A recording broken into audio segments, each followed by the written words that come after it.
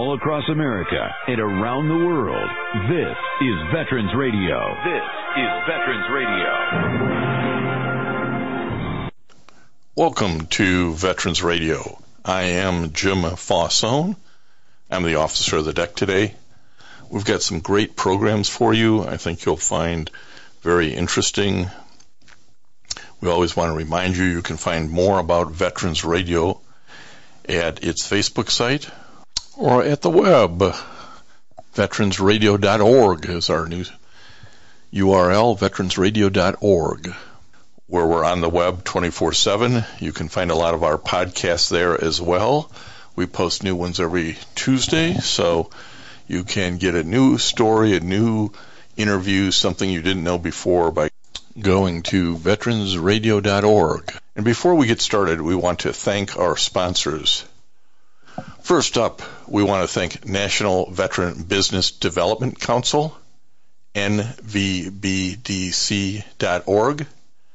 It was established to certify both service-disabled and veteran-owned businesses. You'll find out how they can help your business by going to nvbdc.org. We want to thank Legal Help for Veterans. Legal Help for Veterans fights for veterans' disability rights all across the nation. You can reach them at 800-693-4800 or on the web at legalhelpforveterans.com. You're going to find this interview that we do today interesting because for the longest time it's been, next to impossible to get somebody from the Detroit Medical Center to talk to Veterans Radio and reach out to veterans in general. And as a result, you kind of felt that, somebody's hiding the ball. And in fact, there have been VA Office and Inspector General reports. The past director had all kinds of problems. The past medical director had all kinds of problems. So we get to talk to the new director who's a breath of fresh air.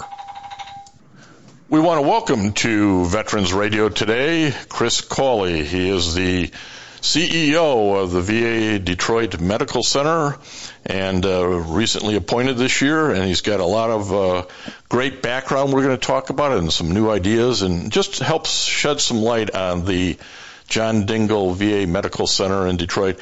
Director Cauley, welcome to Veterans Radio. Well, hello, Jim. Thanks for having me. I'm excited to be able to get the exciting news out what the Detroit VA is bringing these days. Well, let's set this up first by I'll explain a little bit, but then I'm going to ask you to add to it. Director Cauley did his undergraduate work at the University of Illinois. He obtained a master's in healthcare administration. He is a fellow of the American College of Healthcare Executives. You've been with the VA for 24 or 25 years. You've had various leadership roles and headed up different medical centers. Round out your background a little bit. This is clearly a passion of yours. It's your professional career. Tell us what puts you in a great spot to be the CEO of the VA Detroit Medical Center.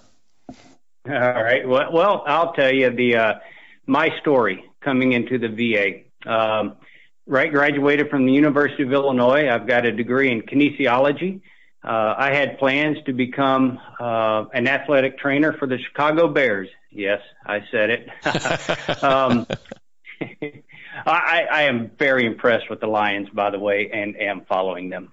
But I had plans to do that. When I graduated, waiting on the next semester to come around in the fall to get my master's degree in physical therapy. I went back home, and there was a article in the newspaper that the local VA was hiring kinesiotherapists. And I said, what? Don't know what that is, but I have a degree in it. I'm not doing anything this summer. I'll go check that out. So I started at the VA in Danville, Illinois, as a student trainee kinesiotherapist, and just figured I'm just biding my time for the summer. And, I really enjoyed working with the veterans, but I will tell you, one particular day, I was working with a veteran, and he had a speech impediment. I couldn't understand what he was saying. He was permanently in a wheelchair. He kept, using this motions with his hands like he was chopping at his knees. And I didn't know what that was. And I asked the nurses later, I said, hey, you know, what's this guy's story? Why does he keep doing that? Does he have pain in his knees? Something I need to know? And they said, well, no, he's a Bataan Death March survivor. Oh, boy. I'll tell you, Jim, it stopped me in my tracks. Maybe I was naive, Midwest kid.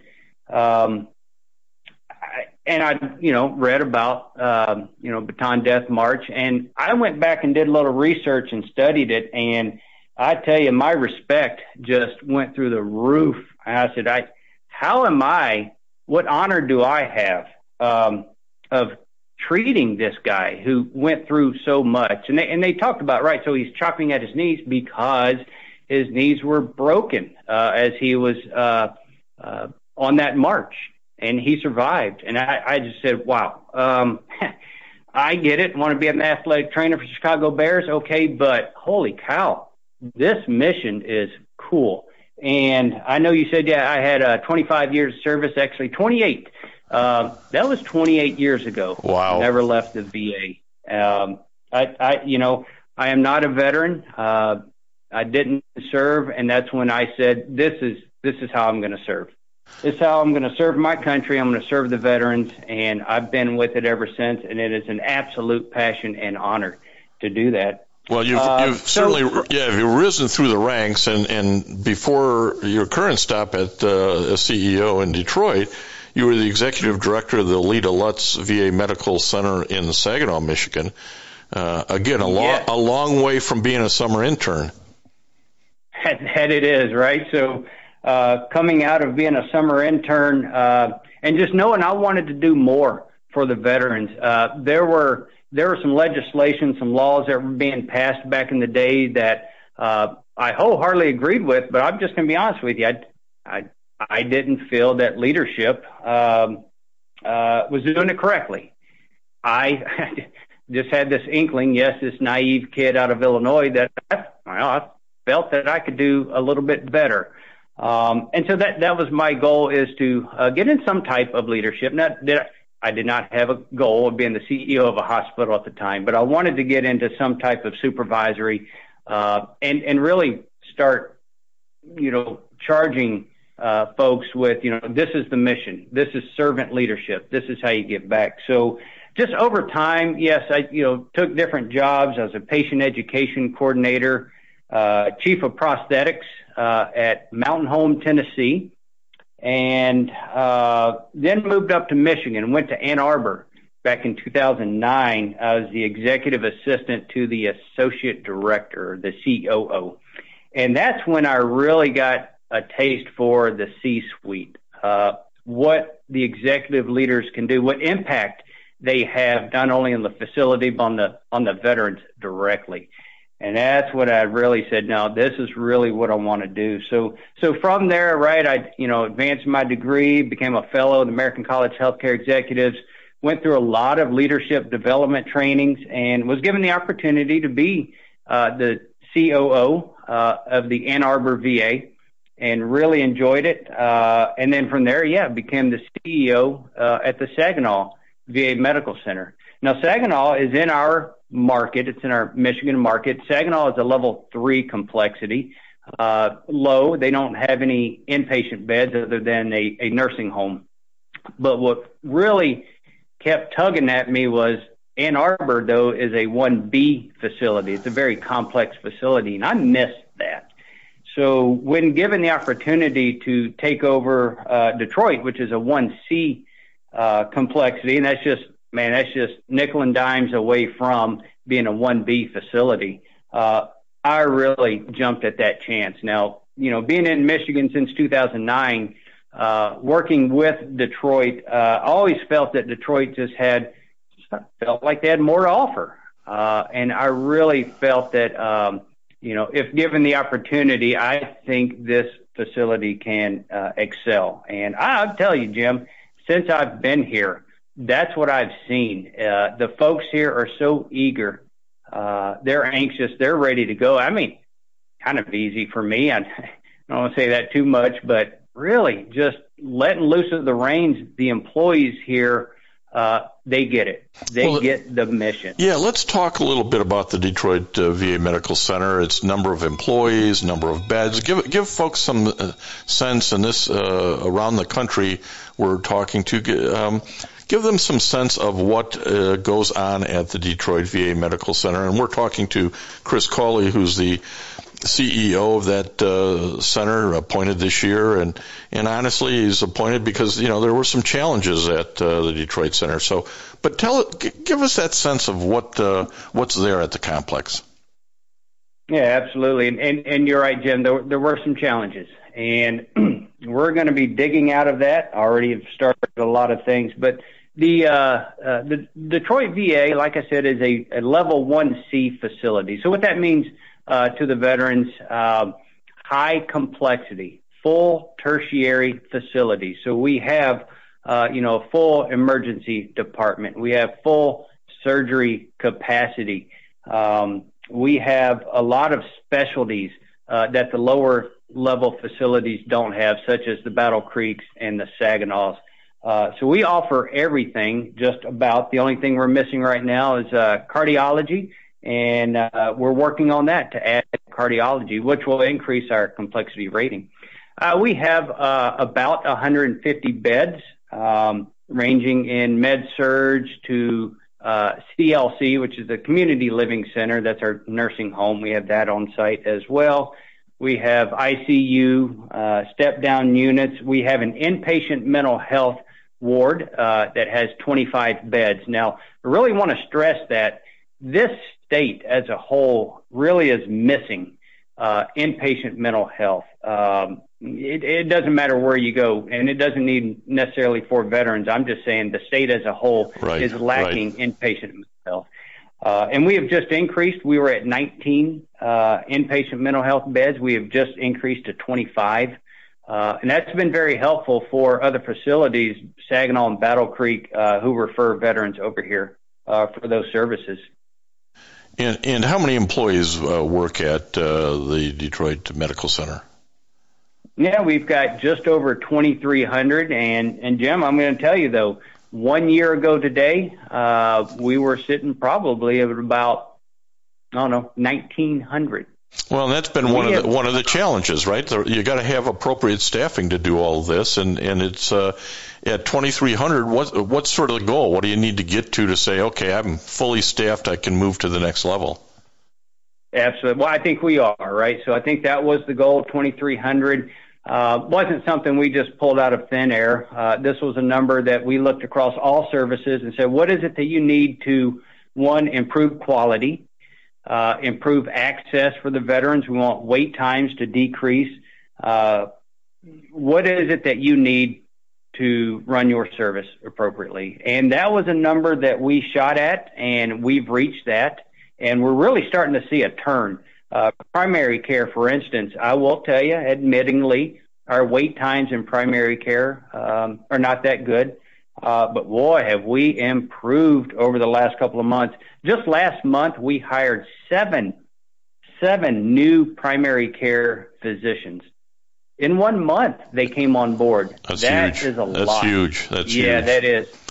Well, yeah, that's just one area. Yeah. One of the things I wanted to talk about, because a lot of people don't realize this, but let's talk about the academic affiliations that Detroit Medical Center has, because really all around the country, these big VA medical centers are generally associated or originally located and associated with that academic thought in mind. So tell us about the affiliations you have. Yeah. That is historically what one of the VA stands on. We're a learning organization, and legislation was passed. It could have been 80 years ago, for that matter. That we provide residency for new physicians. Our academic affiliate is Wayne State University. So every year we have a rotation of residents that come in year one as they're going through their studies. They graduate to fellows, and they get all their training here on site. They rotate through different disciplines. And yeah, you're right. Across the country, I don't know, I have the exact number, very large percent of physicians across this country at one point in time walked through a VA medical center as part of their training. Yeah, I don't remember the number exactly either, but it's something astounding, like 80% of all physicians have done some training at the VA, and that's good on all fronts. And that's also true with some nursing programs. I don't know if you're affiliated with any nursing programs. I don't recall that we have nursing programs affiliations, but I will tell you that what we do here, we try to grow our own, whether it be RN transition to practice that we're going to be starting. So these are RNs that come out of school that don't have any experience. However, we will hire them on as an RN, but they take a year to go through a transitional phase. They're mentored. They get on-the-job training. They have somebody, a proctor, with them the whole time. So after 1 year, they're fully ready to become an RN on their own. But we did that within our own house. So we grew it our own, if you will. And the point of that is, and I guess I want you to talk a little bit about this, all of this, whether it's hiring new folks or training up nurses to maybe be the full RN or being affiliated with an academic, the goal of all that is patient care and outcomes, isn't it? Well, yeah, let's cut to the chase, right? That is it, absolutely. We need to provide the highest quality of care for veterans, and not only high quality, it's got to be timely, and it's got to be what they need. Now, I'll tell you that the Mission Act came out and said, look, a couple of things, right? If the VA does not provide the service that you need, we'll send you to the community. If you live 30 minutes away from primary care, we'll send you to the community. If you're 60 minutes away from specialty care, we'll send you to the community. I am absolutely fine with sending the veteran wherever they need the care. I prefer they get the care in the VA, and that's why we're adding all of these staff so that we can improve quality, we can improve wait times. When we talk about distance that you have to drive, let me speak to this real quick. So we have 2 outpatient clinics. We have one in Pontiac and we have one in Yale. That's not cutting it, Jim. We need to get out there, right? So I'm just going to ask you, Jim, if you lived in South Lyon or something of that nature, and you had to go to your primary care provider just to get your blood pressure taken, and you got to fight this Detroit traffic, come all the way down here just to get your blood pressure taken and drawn. That's old days. We can't do that anymore. It's just a disincentive. It's a disincentive, and I agree with you. The outpatient clinics, and there seems to be some of this is Congress, right? Congress has got to fund these things, and then they have to fund them, yes. And then we also have to plan strategically. And so I am excited to say at the early 2024, we're opening an outpatient clinic in Trenton, in the Downriver area. I'm very excited about that. That's going to have primary care, mental health, and lab services, and that's just to get started. That's just to at least create a presence down there while we lease some space. And then on the backside, we're going to be looking to build a new outpatient clinic and actually stand alone that belongs to us. We're doing that. We just had a meeting 2 weeks ago with Selfridge Air National Guard Base, creating a presence on site there as well. We're looking in Macomb County, Oakland County, and Port Huron. So Yale is too far away from Port Huron. The Mission, it's 40 minutes away, and you're already missing those veterans. So we're going to move that closer. So getting to bringing care closer to where the veterans are, and that's our goal. We need to grow, and that's what we're going to do.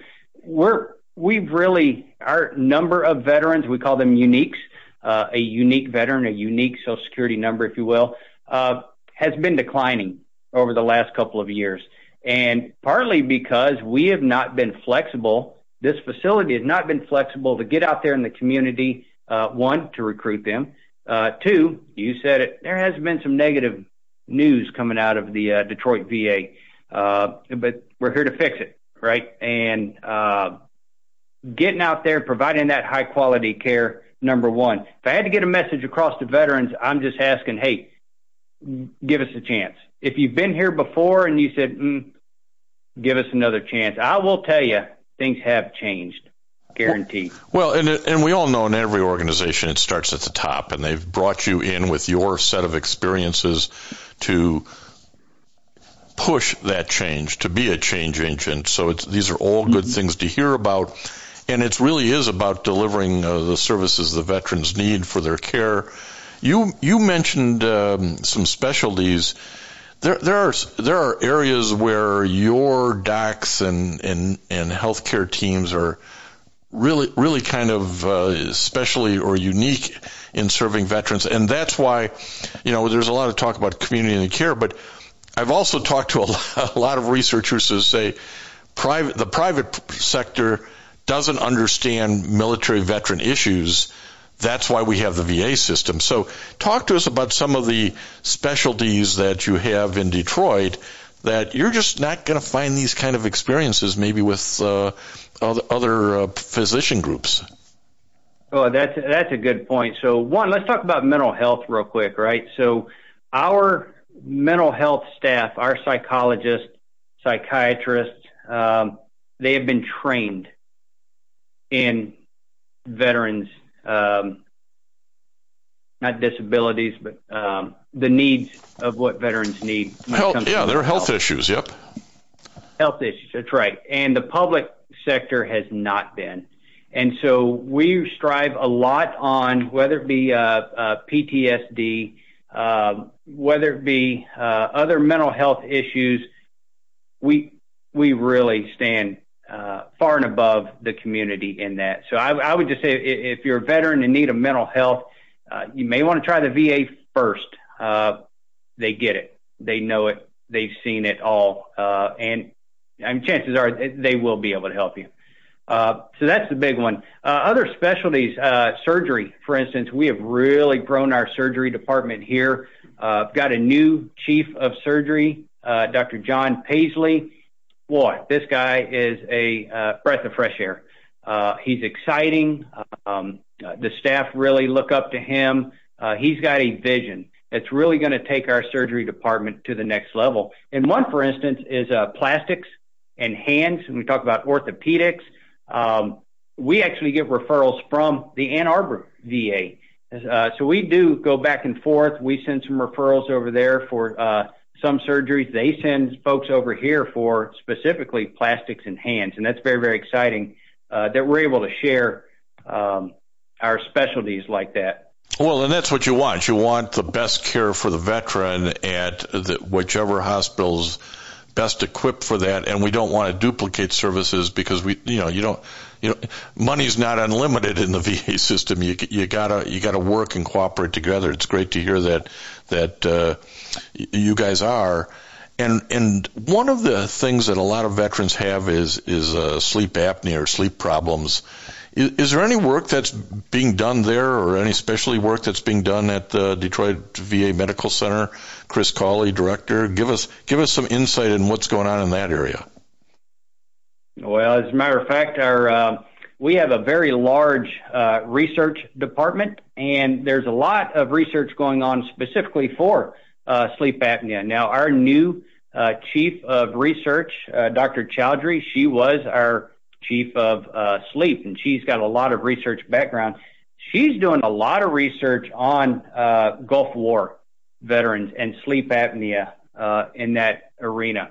Very, very impressed at what she's brought forward and what she brings to the table, not only in the research department. It's not only going to help the Detroit VA, it's going to help every VA across the country, what they're doing. So our sleep department, though, in general, they get it. It's what we talk about. So they know what the Gulf War veterans went through, what other veterans in other areas went through, and so they can specifically tune in to what their needs are.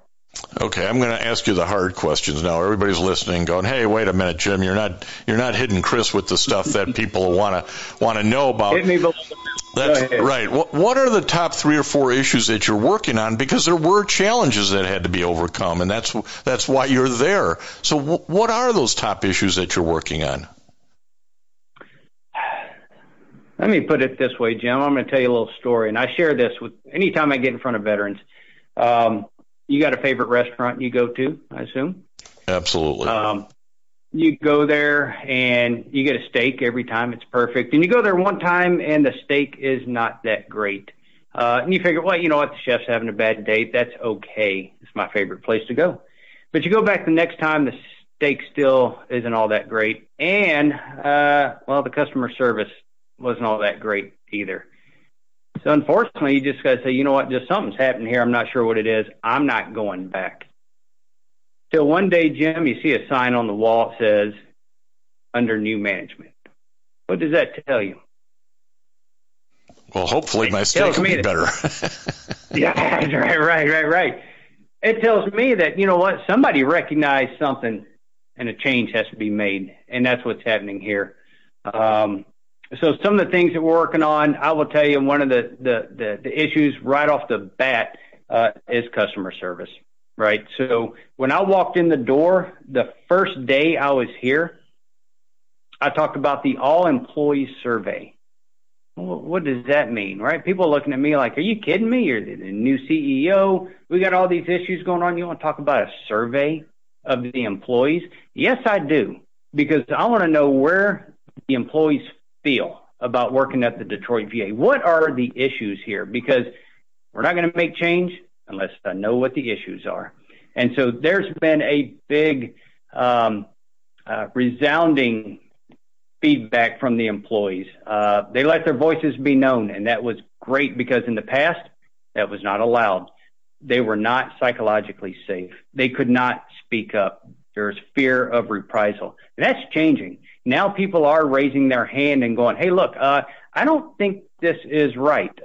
Look, I think this may harm the veteran. And I think in the past that was shied away from. Well, now we're getting folks who are saying, look, if you don't change or if this happens, it's going to harm the veteran. These are called close calls. We're having more close calls than we're having adverse events, right? So we're actually catching them ahead of time because people are raising their hands. So that's psychological safety. That was a big issue. I talked about customer service. We really need to improve in that area. I'll be honest with you, right? So there were places where you would go and the person, it was almost like you were bothering them when you walked up to the counter. And we've done a lot in that area. A lot of folks have responded also, and we've seen improvements in that area. And then I talked about just overall our decrease in veterans, and we really need to increase that. This is how we get our funding. I do want to say for the veterans who are out there who are saying, hey, you know what, I don't need it, give it to the veterans who deserve it. Well, the reality is it's already paid for. It's already there. But if we don't get your service, we don't bring you in, that's a unique, remember I talked about, that goes in through the big calculation in the sky, which is how we get our funding. So I will tell you, even though you may not qualify for health care being paid by the VA, you can still get your care here. If you have Blue Cross Blue Shield and maybe you're not service connected and you don't fall into one of those categories, you still get your care here, just like any other hospital. We'll just charge your insurance company just like anybody else would. Go ahead and get that now. You may not think you need it now, but it'd be nice if you were already in the system. Something were to happen, you're already in the system. That's what we tell everybody. We tell everybody that we get involved at Veterans Radio and at my other my full-time job. Go register.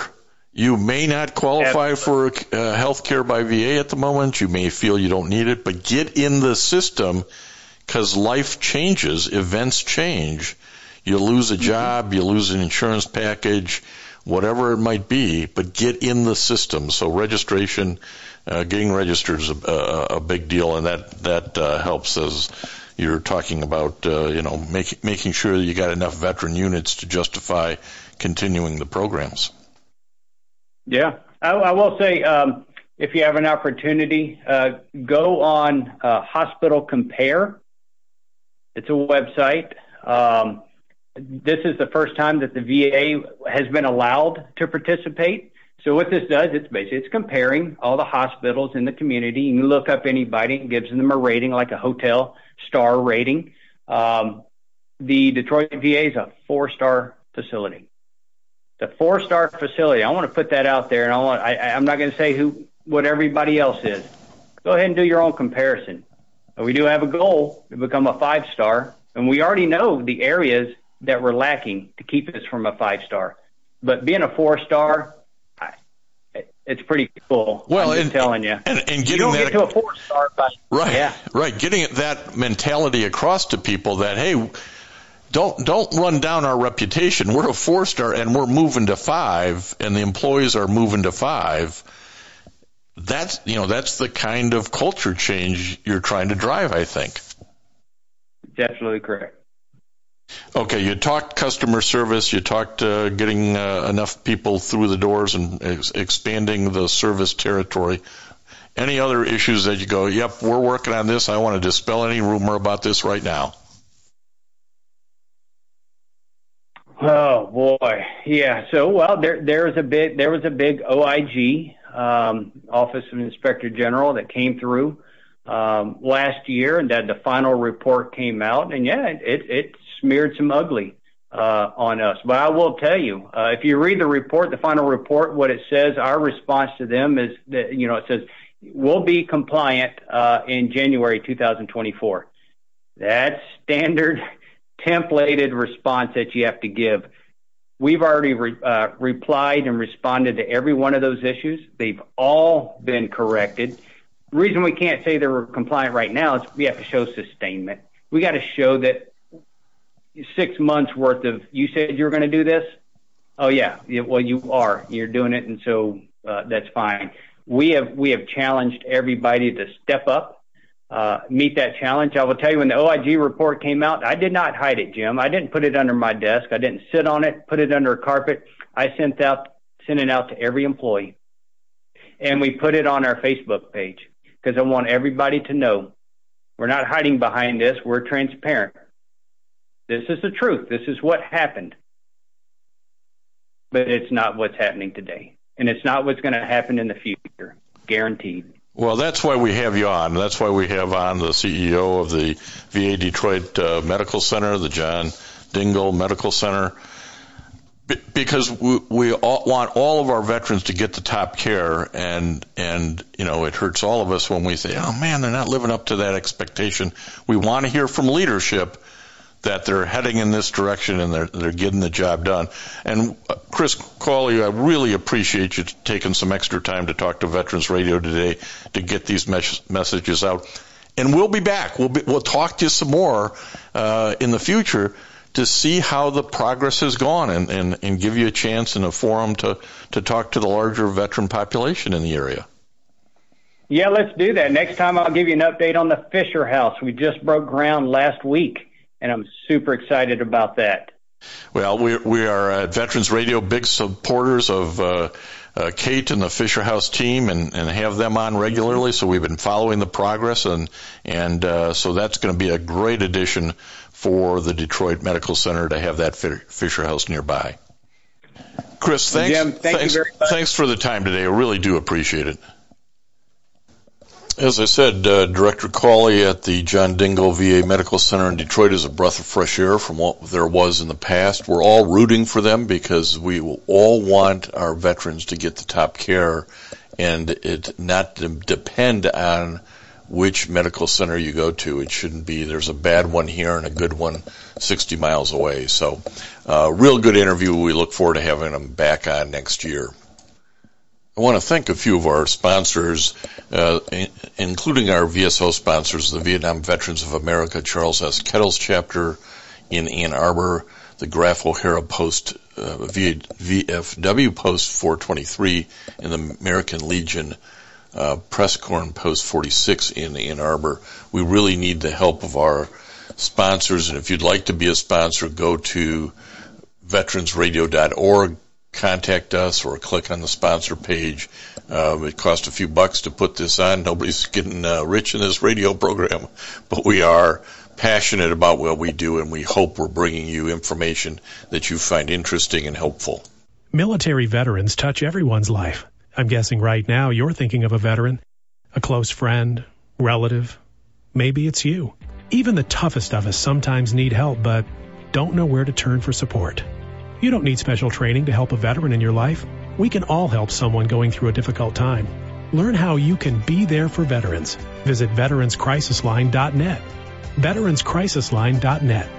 A message from the U.S. Department of Veterans Affairs. If you have a VA claim denied by the Board of Veterans' Appeals, contact Legal Help for Veterans at 1-800-693-4800. They're experts in handling cases before the U.S. Court of Appeals for Veterans Claims. Their number again, 1-800-693-4800. We're going to hear now from an Army veteran who tells people that barbecue saved his life.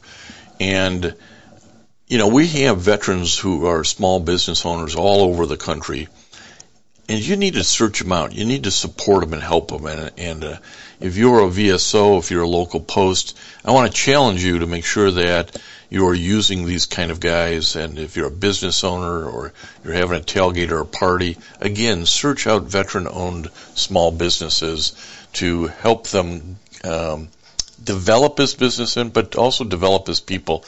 And as you listen to this story, I think you'll see why we're so passionate about helping. We want to welcome to Veterans Radio an Army veteran, Richard Werabelski, commonly known as Chubz. We'll talk about that a little bit later.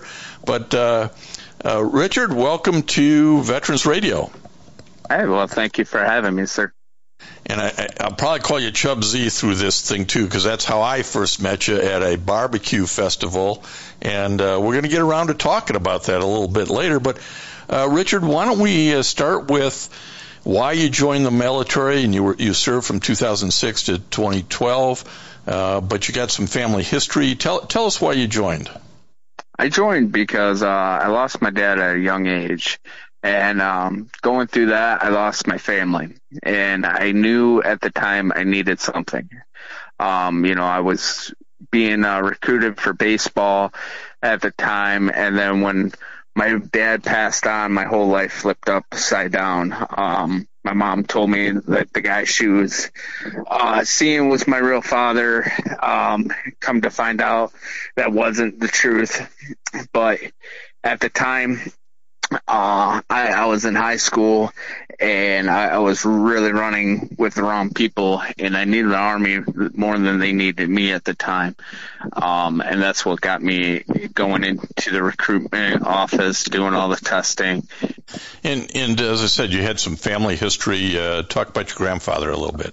Yeah, my grandfather, he served in Korean War and the Vietnam War as well. So I had a little bit of history there. I had a cousin who joined the military, and he's like, oh, you can't do it. He went AWOL and things like that. And he's like, you just couldn't, and it's like, this is going to fuel me. People tell me I can't do something, I'm going to do it. Yeah, I think that's like a lot of us these days. We get told, that'll never last, or that won't work, and you got to put the naysayers off to the side. I think that's one of life's lessons that you're passing along here. But absolutely, and same thing with this business that we started. And when you went into the Army, tell us about what jobs you had, what was your MOS, that sort of thing. So I was a 92 Yankee specialist. I went in as unit supply, and when opportunity came in for my unit, I did a cross MOS with 31 Bravo, which is military police. And at the time, well, one of those opportunities that Uncle Sam said I got for you, hey, I'm going to send you to Afghanistan. So tell us about that rotation. When did you end up in Afghanistan? What year? I was in Afghanistan in 2009, or 2008, 2009. And you had some experiences there that kind of impacted the rest of your life, didn't you? Yeah. Yep. And every day, it doesn't change. During the elections of in Afghanistan, not going into too much details and stuff, but I was pretty injured pretty severely. Suffered a traumatic brain injury. I had shoulder issues. I had my back and my neck is fused as well. What we're going to focus on here is kind of the transition, that the 10 or 12 years post getting out of the Army. You were medically retired in 2012, I believe. Yep. This is with a TBI, and besides the other injuries you mentioned, you have PTSD. And those things have affected your life over the last 10 or 11 years, 12 years. And it's hard to work your way through all that, but you got to get on the other side. So talk to us about some of those challenges. Well, the first challenge was, my daughter was being born when I was being retired, and I thank God every day because she kept me on a straight and narrow. Every week or a month or 2 months go by, and we're doing military ceremonies for guys who off themselves. And, I thank God every day that my kids are here. And then my son was born a couple years after. And, the family has really is what changed me, and I think when I went in, you go in with a sense of, hey, I'm going to do this, I'm going to do that, and you change your whole life when your kids are born. And I'm more understanding of things. It gives you a whole new purpose in life. I mean, it does. And unfortunately, veterans have a horrible daily suicide number. And when you have a TBI or PTSD or other disabilities, and life isn't going very well, it's easy to say, I got no reason, no purpose to live. But in your instance, Chubzy, it was the kids who were in your life giving you that purpose and reason to live, right? Absolutely. And my wife, who I've been married to for almost 10 years. One of the things that we also have to realize is it's never just one hurdle to get over.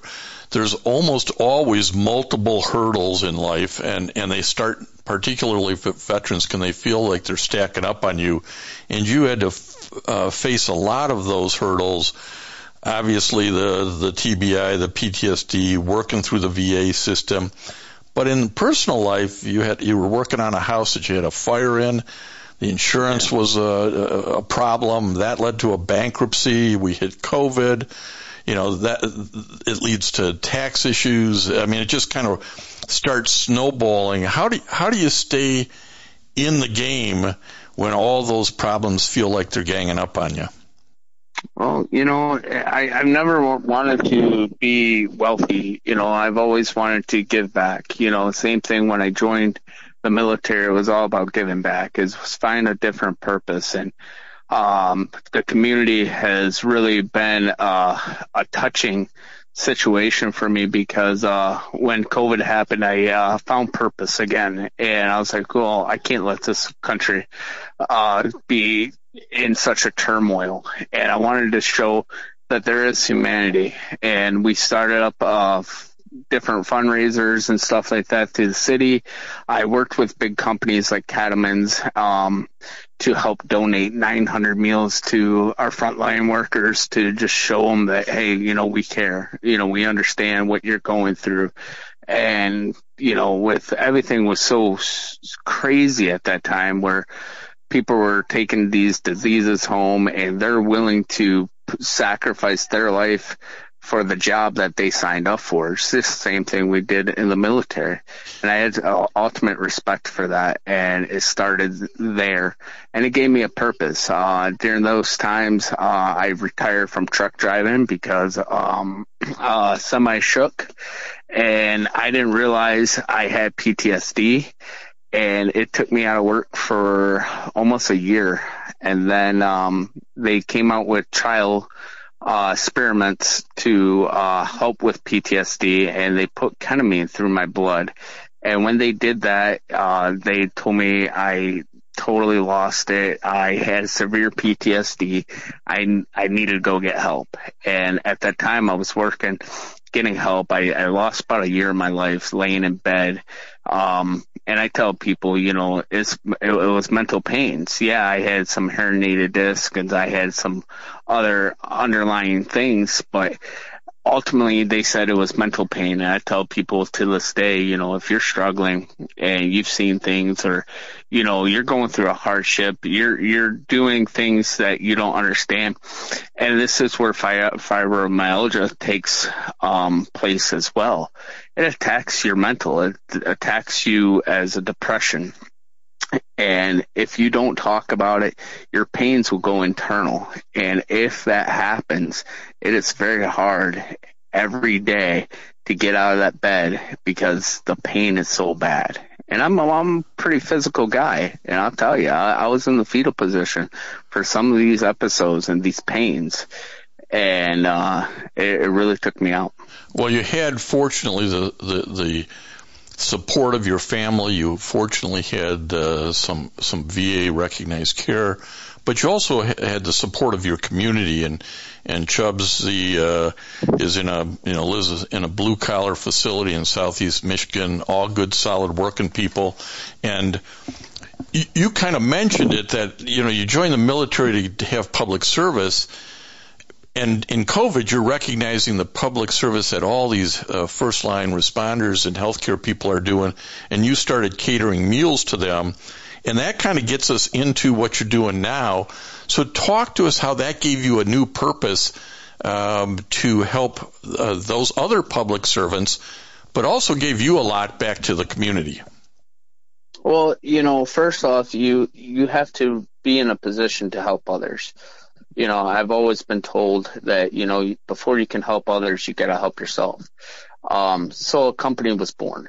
Chubz Smokehouse was born because not only when I make it, other people make it. I have done numerous donations to our police, our fire, to our Legion, to churches, and I tried to do the best I can, because in reality this business saves my life. It gives me a purpose, and cooking food puts a smile. It's a different type of service that you offer than being in the military. Yes, it is a profitable business, that it has to be, but at the same time you see what it does to people, and when you can give back, that's what helps me. I've always told my wife, if I could cook for free I would, but at the end of the day, we still got bills, and I've taken on a lot more bills starting this business and still trying to pay for those mistakes and errors and things like that. Because it's not the easiest thing to start a business. Well, and that's one of the lessons you've got here to pass along is that, hey, here's a guy who was, a truck driver, unit supply clerk, military police, but who the heck did he think he was that he could run a business? and you start small and you kind of build up. Tell us about starting small and building up. Well, after we donated 900 meals, first we had to have insurance and liability just to even donate. And we went through all that stages. I depleted my retirement fund because this was what I was passionate about. It was a passion. And then I didn't have the money to start a trailer and to go full out. I upgraded my equipment when I could. We started in a tent, and we did that for about 3 years. And then in our city, they passed food truck laws, and it was also in turn towards me as well, because some other brick and mortars thought I was taking business from them.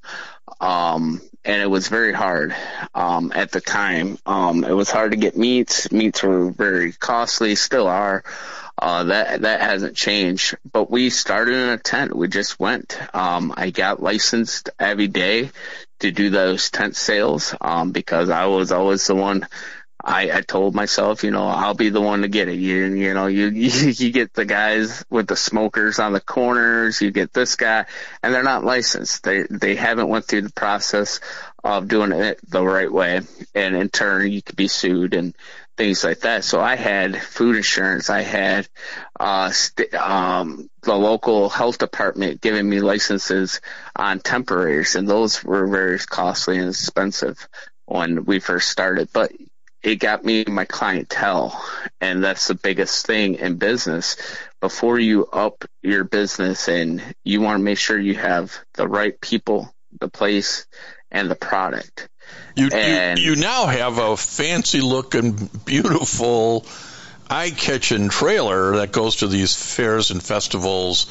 Let's talk about your menu. What's on your menu that people just line up to get?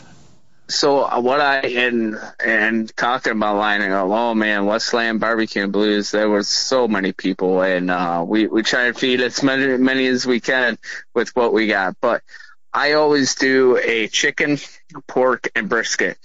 And those are the main items because of now you're touching people's religions, you're touching people's appetites. So you got a chicken and a pork and a brisket. So in case someone can't eat something, then you have that. And then we also have our mac and cheese for our vegans. The mac and cheese is really good. I can testify to that as well as the ribs. Yes.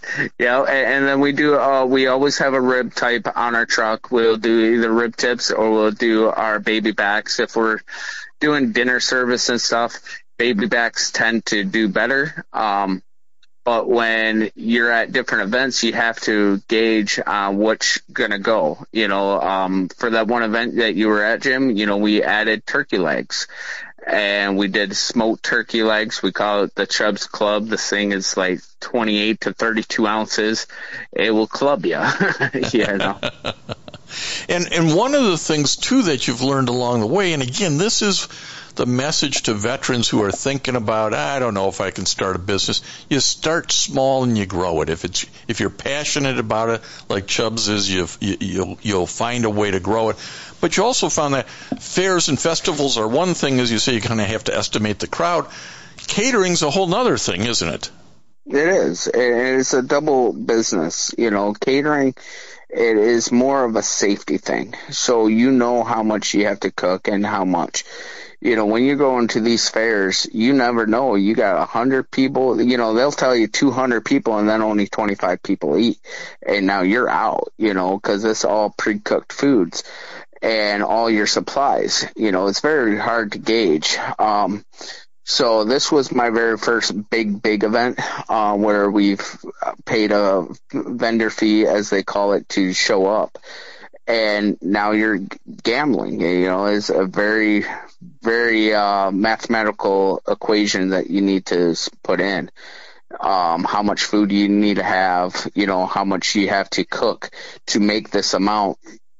And so it's hard. Catering is very easy, and anyone can start a catering company. But as you say, you got to have the clientele, and part of your clientele comes out of having the trailer and the barbecue and everything. There's two more things I want to cover before we run out of time. Sure. One on your menu pays homage to your mother. Tell us about Chubz Mama on the menu.